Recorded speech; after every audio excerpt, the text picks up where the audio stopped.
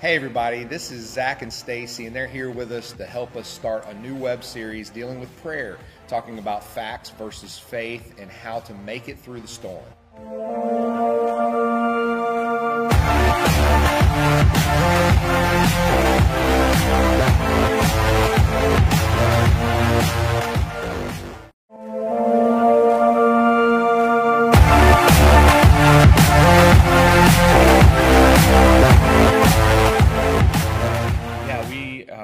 Excited to just take the opportunity to just kind of have a chat about what to do in this situation, because I think that a lot of people are wondering. A lot of people are left just kind of thinking, okay, I've never been in this situation before. I don't know what's going on, and I don't know how to lead my family, my business, or church. I don't know what to do. So we just kind of wanted to really take a minute to honestly just chat about what example we have in Jesus and what we see him doing in Scripture. And I think it's a really good place to start, when we're sitting here just kind of wondering what is there to do, is how do we even pray? Like, where do we start, Yeah, I think the biggest thing that we have to remember is that prayer is not something that we use as an emergency. It is our daily life. It's breathing.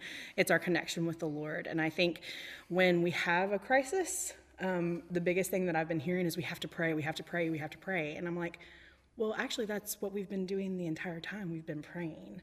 We're always connected with the Father.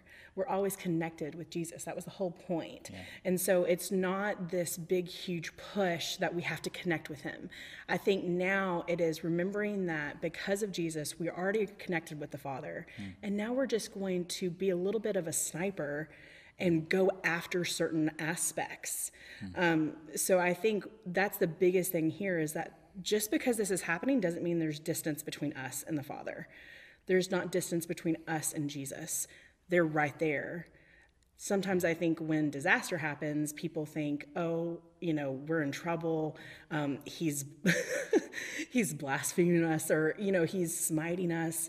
And he's not doing that. He already did that with Jesus on the cross. So there's no separation. Yeah. So I think that is one thing, because I think there's automatically people think there's distance because this is happening. There's no distance. So he's here. So now just be honest with him, right? Yeah.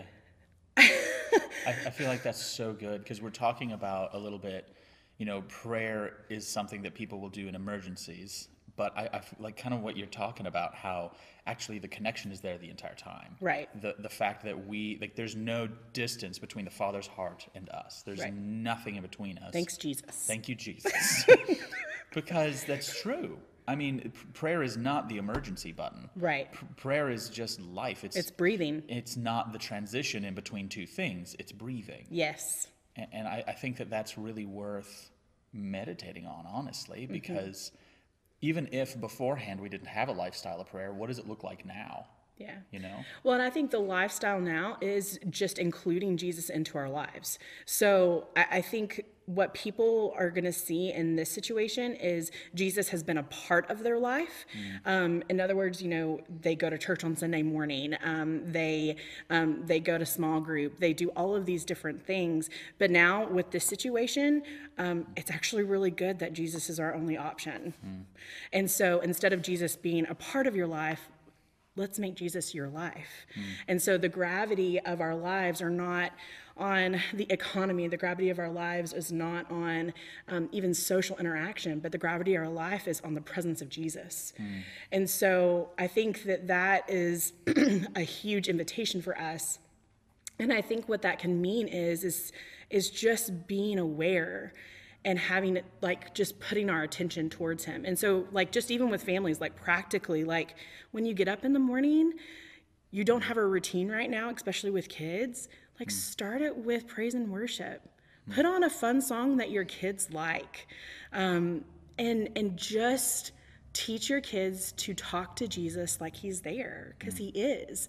And so I know, for me, when I was in youth ministry, what I used to do is literally I would put a chair in the middle of the room and I would say, he's here. He is sitting in this chair right now. So talk to him like he's there. And so I think that brings so much comfort of he's in the room.